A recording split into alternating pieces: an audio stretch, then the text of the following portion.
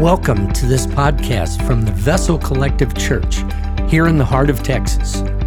Our mission is to be vessels of the living Christ, set apart for His purpose and His kingdom. We thank you for sharing in this message here today. Hey, good morning, guys. I was talking to Jana, and she was like, "Are you off today?" And I was like, "Kind of. Not really." For those that don't know me, my name is Jessica. Okay, there I am. That's who I am. I normally am behind a mic and a bass, but this week I'm in front of y'all teaching. So we're in this series, Relational God, and I wanted to share a story about a woman in the Bible who you may know, you may not know. I've grown up in church, and I've only heard her spoken about maybe 3 or 4 times. And so it may be new to you. And it's a story in the Old Testament. We're kind of in the Old Testament the last few weeks. But I love the Old Testament. I don't know how you feel about the Old Testament. But it's rich of history and really foundational for the New Testament, setting up the coming of Christ. But it's also very good in the way that it tells its stories. And so I wanted to tell this story about a woman named Hannah. And she, just to give a real brief, like Cliff Notes version, she was married to a Levite. She could not have children. She prays. She has a child, and he becomes the last judge of Israel. That's really like Cliff Notes version of it. But we're going to go a lot deeper in a few minutes. So let me pray for us, and then I'll get into the story of Hannah. Lord, we just thank you for, God, who you are. Lord, we thank you for Mother's Day. God, we know that this can be a hard day for many, maybe who have lost a mother, or maybe had a mother who wasn't as present as they would have liked, or even just the burden of being a mother and raising children and maybe having that desire but not being able to. And so we just thank you, God, for the gift of motherhood, and even for those who have become surrogate mothers to those without a mother. We pray for each of them. God, we thank you for the blessing of mothers and of women. And we thank you for the story of Hannah. Lord, I pray that it would reach each one of us in a specific way. In Jesus' name, amen. So I'm going to do a little bit of background, and I'm going to go a little back before Hannah, I guess a lot back to Genesis. And we're going to talk about 3 other women in the Bible who were also barren, who couldn't have children. All of them have relationships with the Lord. They all know the Lord. They all serve Him, but they all kind of respond to God in an interesting way, which is why I wanted to talk about Hannah, because the way that Hannah responds is very different than each of these women. And so the first woman that I want to talk about is Sarah, and she is the husband of Abraham, and she has Isaac. But before she has Isaac, she's pretty upset. And she basically curses Abram and says, "May the wrong done to me be on you." What you don't read here is that before she says this, she also let her husband have relations with another woman to have children, because she's like, well, maybe that's what the Lord wanted, so let me have my lineage through her. But we don't care about that. This is your fault, Abraham, so you're going to be cursed and not me. And then when she is finally told that she's going to have a child, she laughs at the angel. And then she tries to backtrack later, and he's like, no, you laughed. I heard it. And so this is how she responded to her barrenness, her brokenness, her grief. And then next we have Rebecca, who is Isaac's wife. And she gives birth to 2 sons, which I think Jake talked about a few weeks ago. Maybe it was Joe. I can't remember. But instead of, cursing her husband, she just tricks him into giving the birthright to her second son, which is Jacob, so that he may get the blessing of what the first child would have gotten, Esau.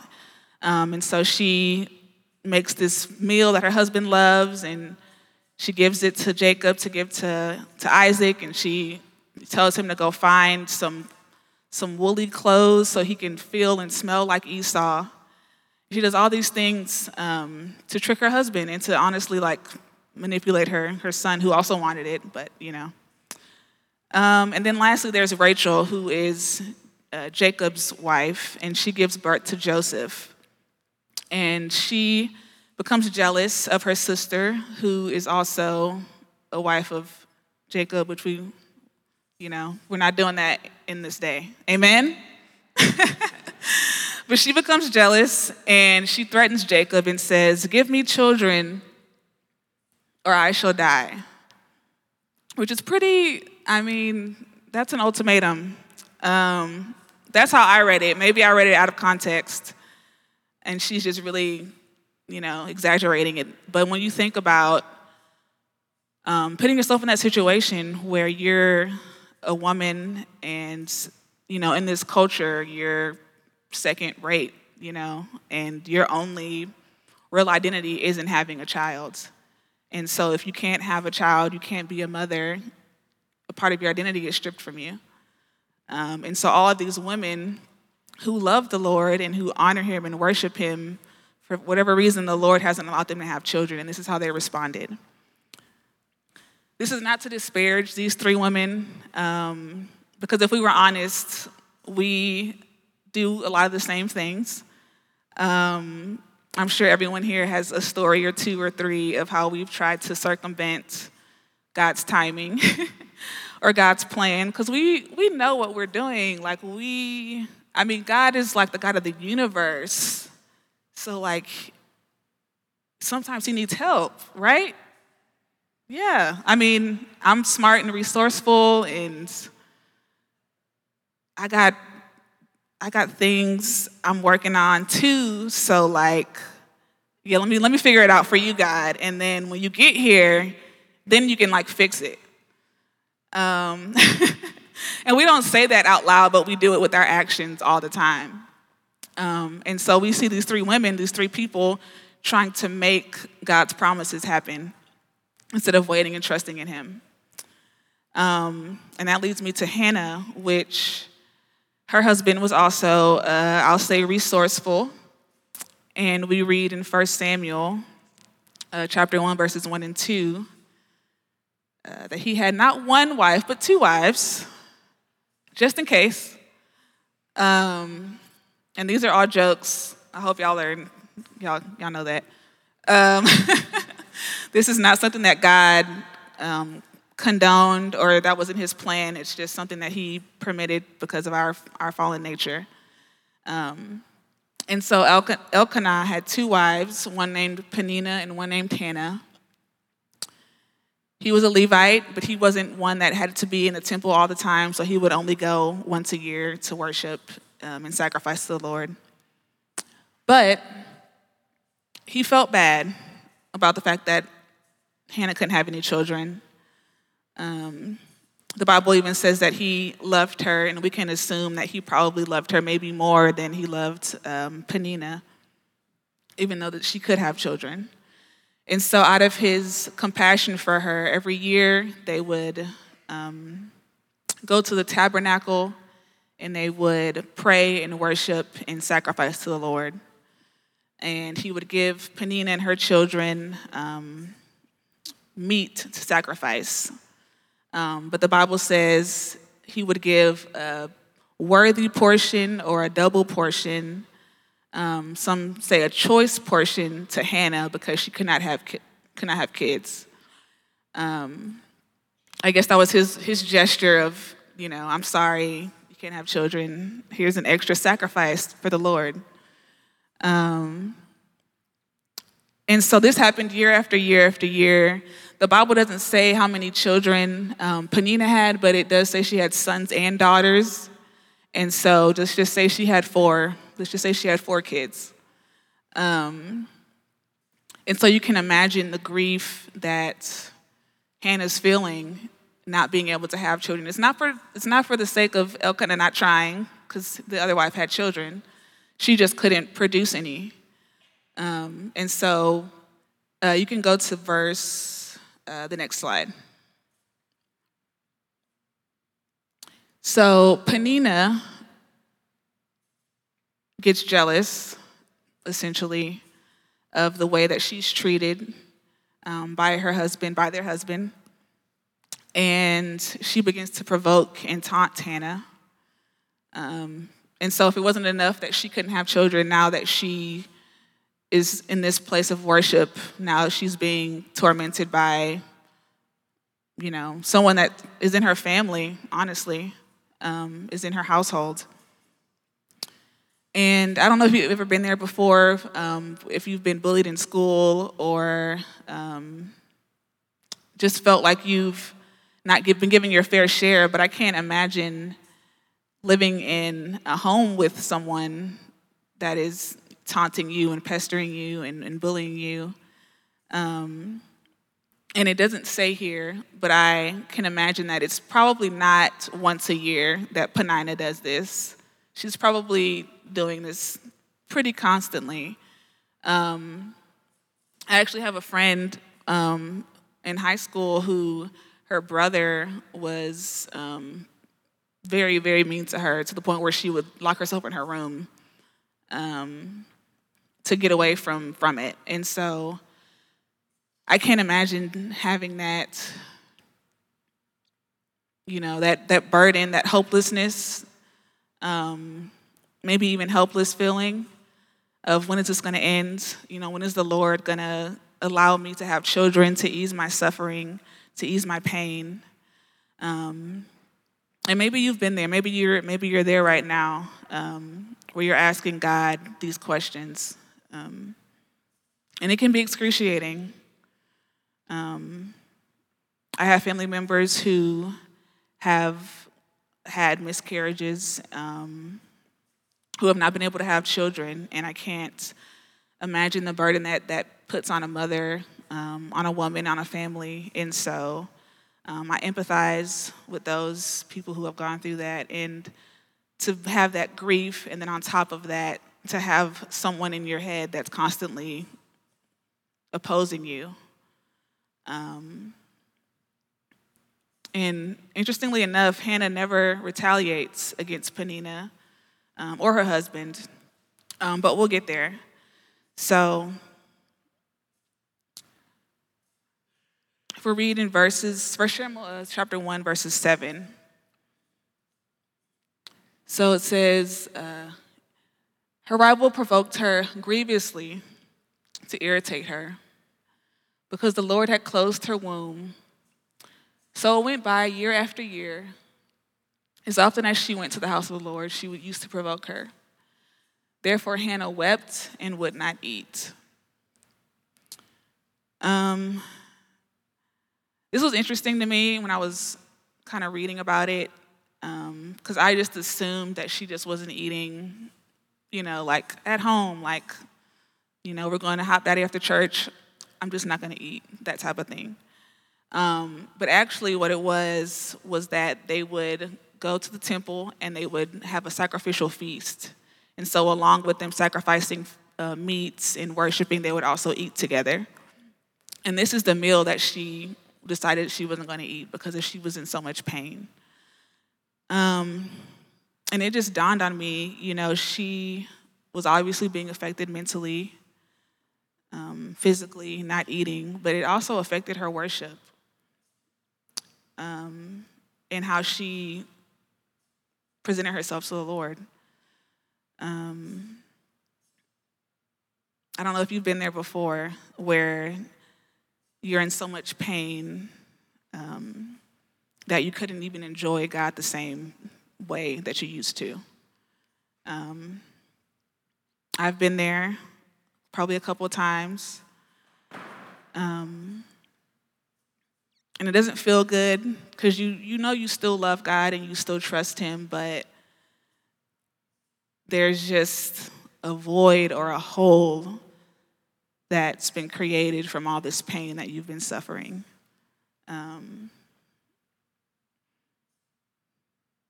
And so she goes up to worship, she goes up to sacrifice, but she can't fully commit the way that she used to.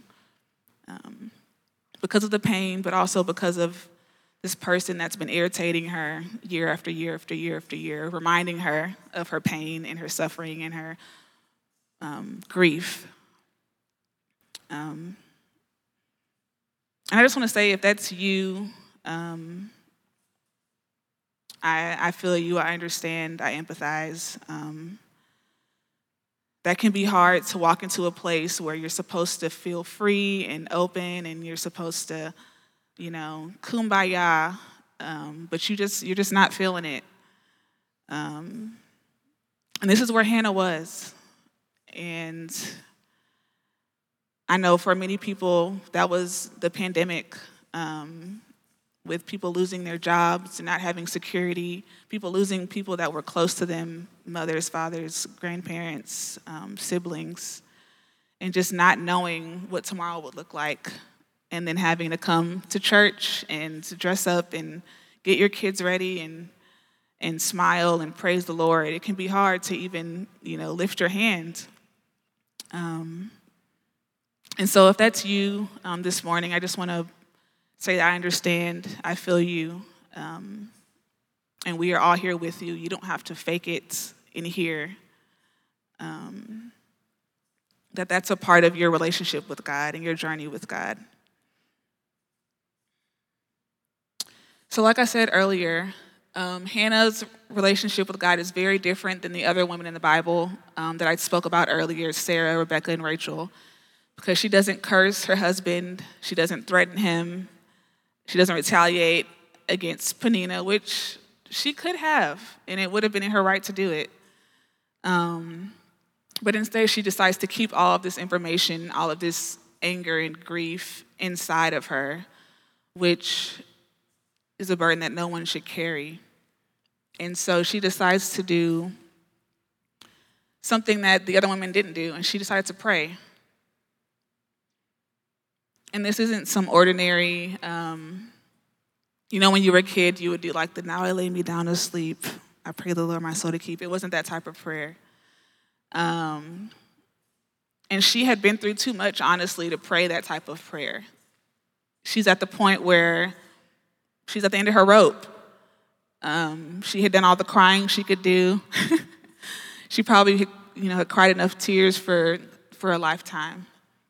And so she prays this prayer in 1 Samuel verses 10 and 11. It says, "In her deep anguish, Hannah prayed to the Lord, weeping bitterly. And she had made a vow or a promise, saying, 'Lord Almighty, if you will only look on your servant's misery and remember me, and not forget your servant, but give her a son, then I will give him to the Lord for all the days of his life, and I will not bring a razor to his head.'"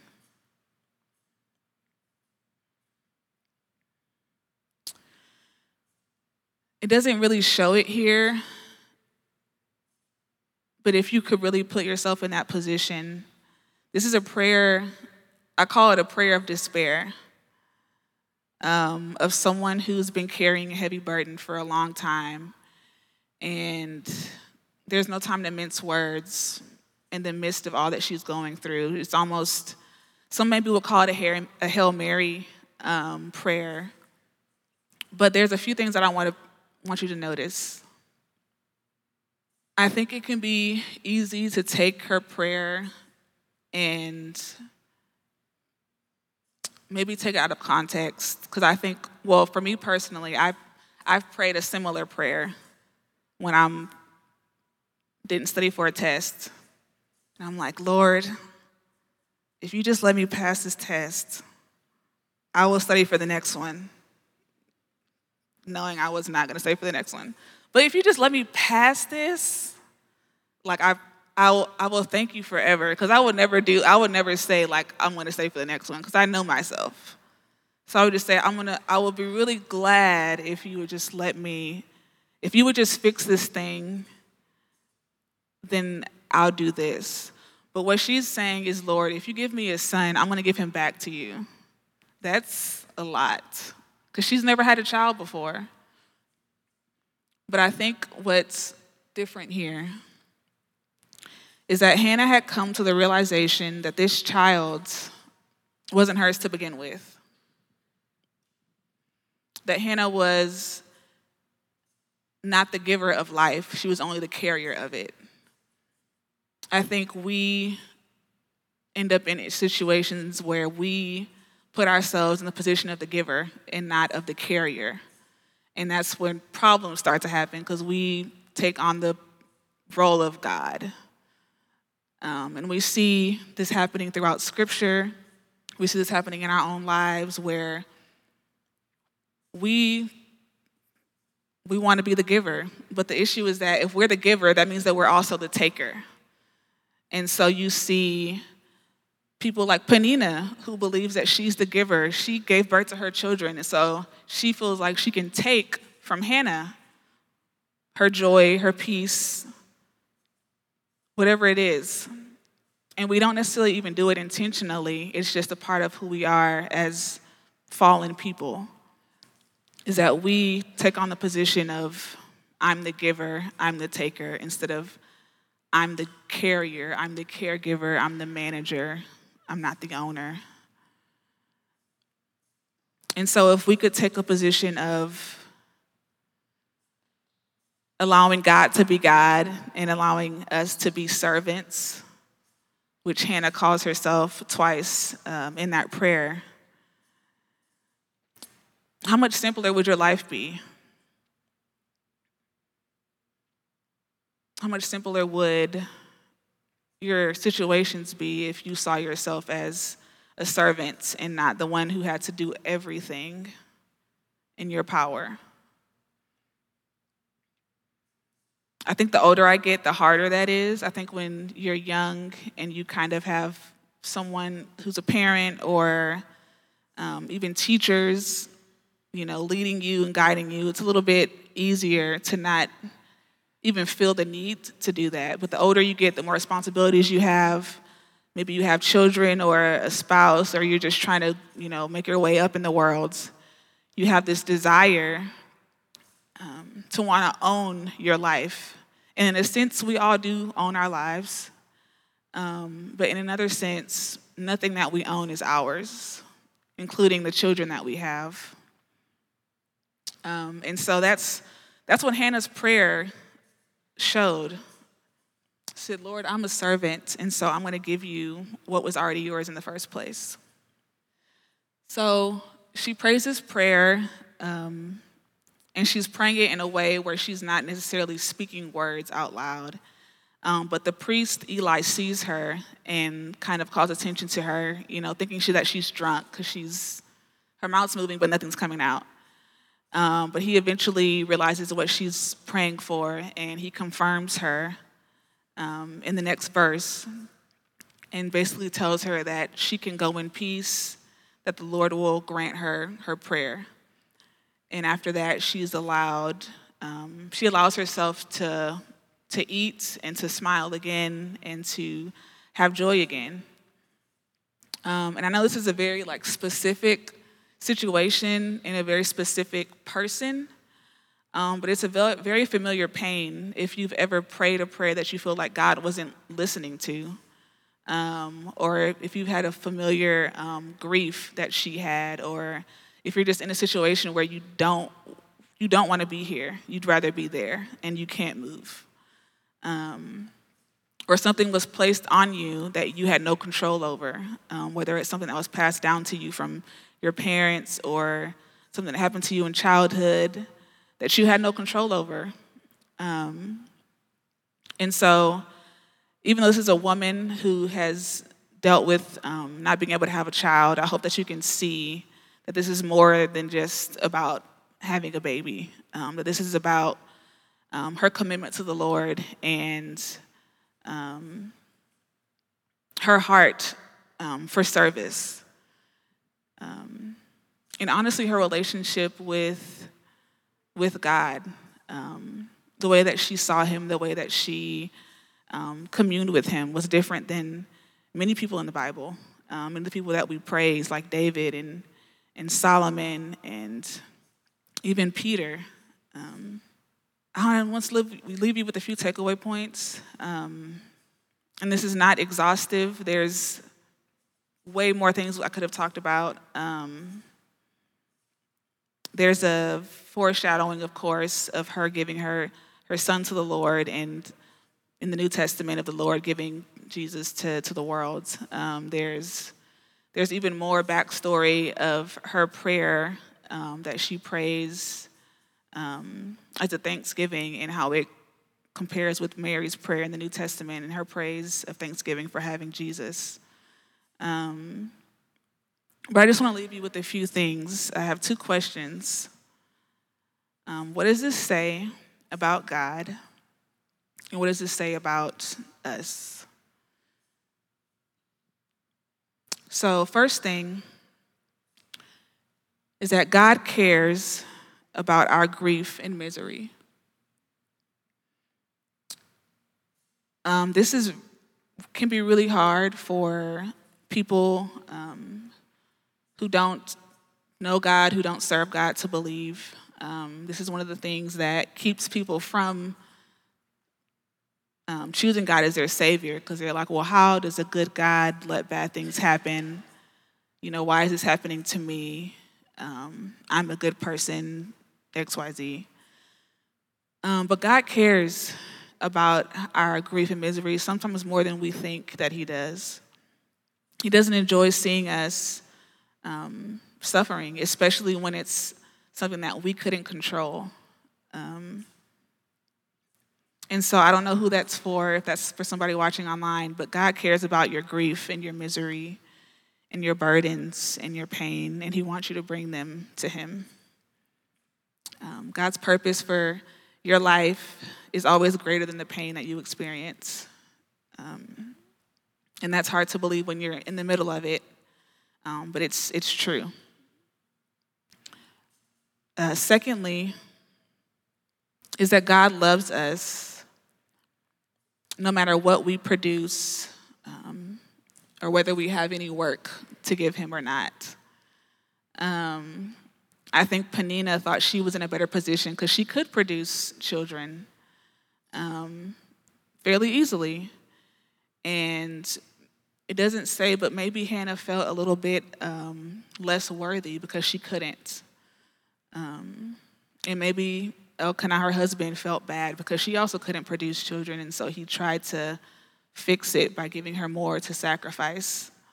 But God loves you regardless of what you can sacrifice to him, or what you can produce for him, or what work you can do for him. He honors your work, he honors your sacrifice, but he doesn't need that to love you. He just loves you. And then next,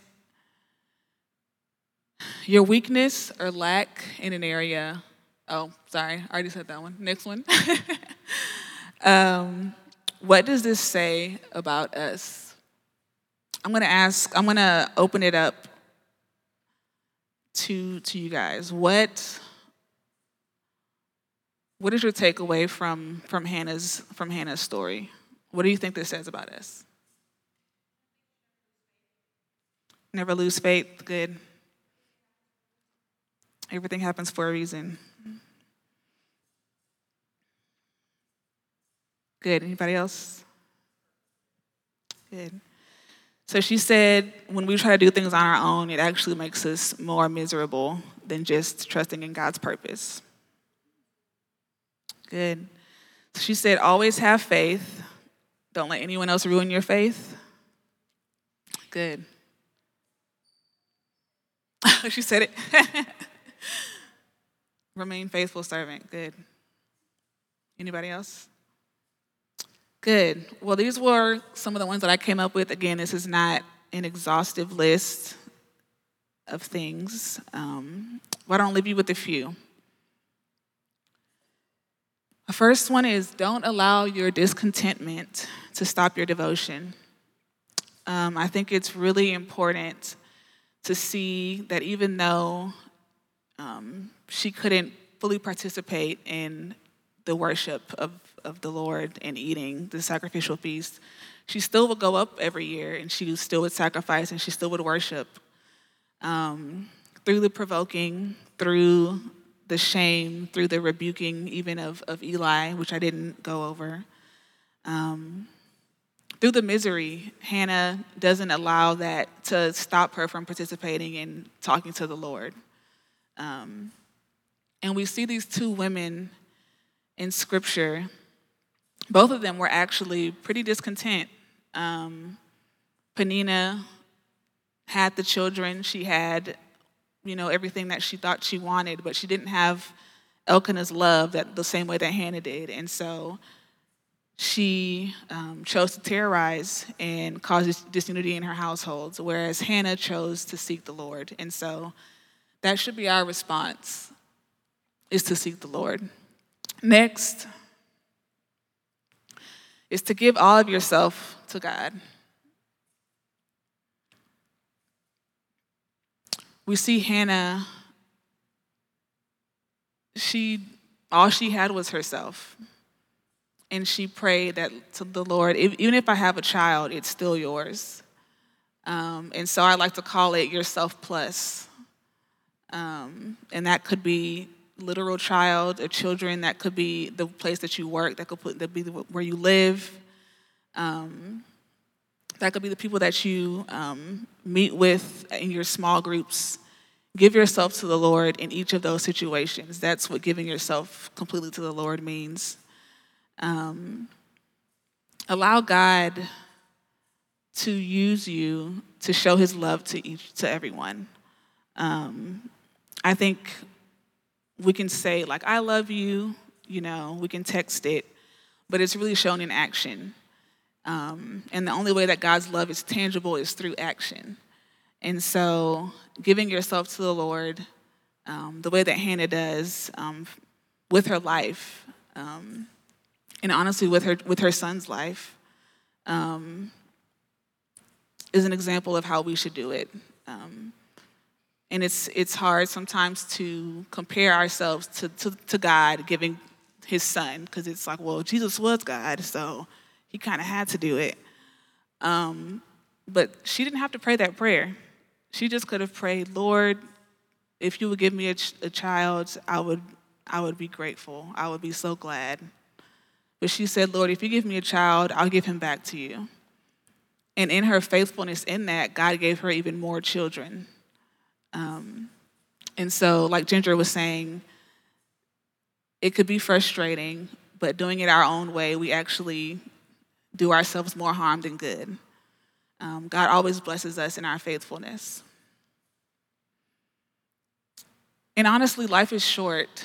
So let's not hold on to things that we can't take with us anyways. So we are to bear one another's burdens and not add to them.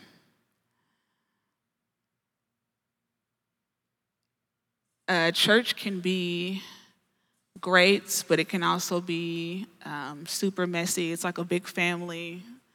We all have different opinions and ideas and personalities.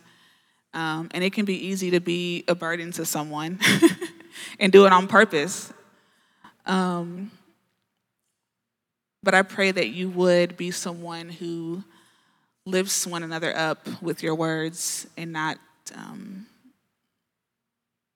seek to break someone down, not to seek to do another harm, even when you feel like that's what you should do because you're hurting too. I pray that you would be like Hannah and that you would give your burdens to the Lord. And lastly, remain faithful. Whether we know it or not, when we decided that we were going to say yes to God, we also made a promise to him, and that was to serve him for the rest of our lives. We don't talk about that a lot, like what that looks like on a day-to-day basis. But in many ways, our prayer or our promise to God is very similar to Hannah's prayer. And it's that, God, I want to serve you. I realize that you're my Savior, that you came for me, that you died for me, and this is my sacrifice to you, is my life. And so I just pray that you would remain faithful to that promise that you made, that you would continue walking faithfully in spite of whatever you're going through, in spite of your grief, in spite of your brokenness or confusion, in spite of your bitterness or even anger towards God. I pray that you remain faithful to him. And again, allow yourself to be an empty vessel. Allow him to be the potter and for you to be the clay.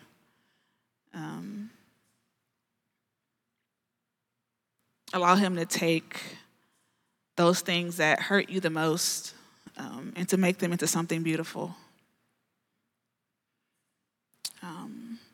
Allow your life to be shaped and changed by Christ. Allow him to work in and through you. I'm going to ask the worship team to come back up. We're going to have some time for reflection and worship, and I want to read Hannah's prayer of praise that she gives to God. This is after she has come home and she's able to conceive a child, and she names him Samuel, which means God hears. And he grows up to become the last judge of Israel, and this is her prayer of praise to him. She says, "My heart rejoices in the Lord. In the Lord, my horn is lifted high. My mouth boasts over my enemies, for I delight in your deliverance. There is no one holy like the Lord. There is no one besides you. There is no rock like our God. Do not keep talking so proudly or let your mouth speak such arrogance. For the Lord is a God who knows, and by him deeds are weighed. The bows of the warriors are broken, but those who stumbled are armed with strength. Those who were full hire themselves out for food, but those who were hungry are hungry no more.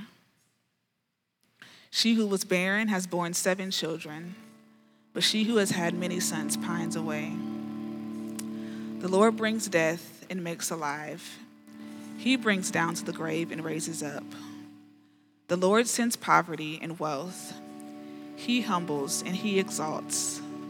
He raises the poor from the dust and lifts the needy from the ash heap. He seats them with princes and has them inherit a throne of honor. For the foundations of the earth are the Lord's. On them he has set the worlds. He will guard the feet of his faithful servants, but the wicked will be silenced in place of darkness.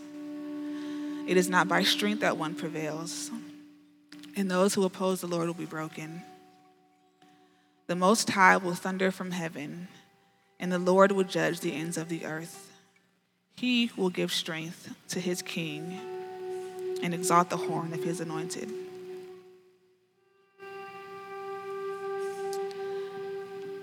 As we take part in communion,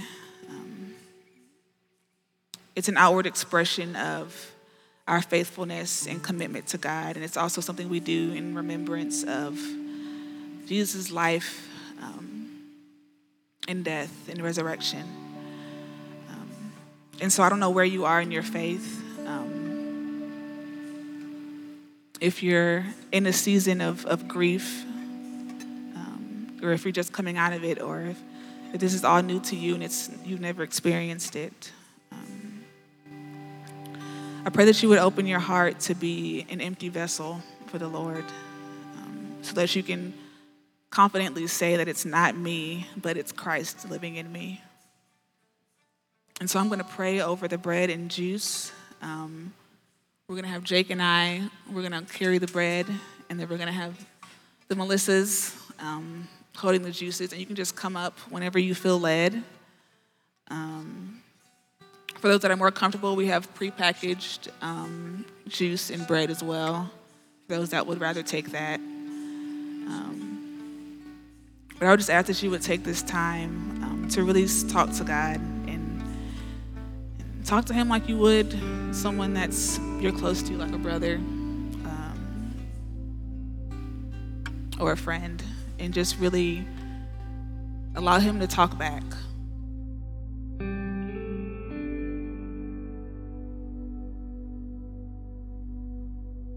Thank you for joining us this morning for our service. We are publishing content throughout the week for Church at Home through our social media and website. For more information, visit www.vessel.church.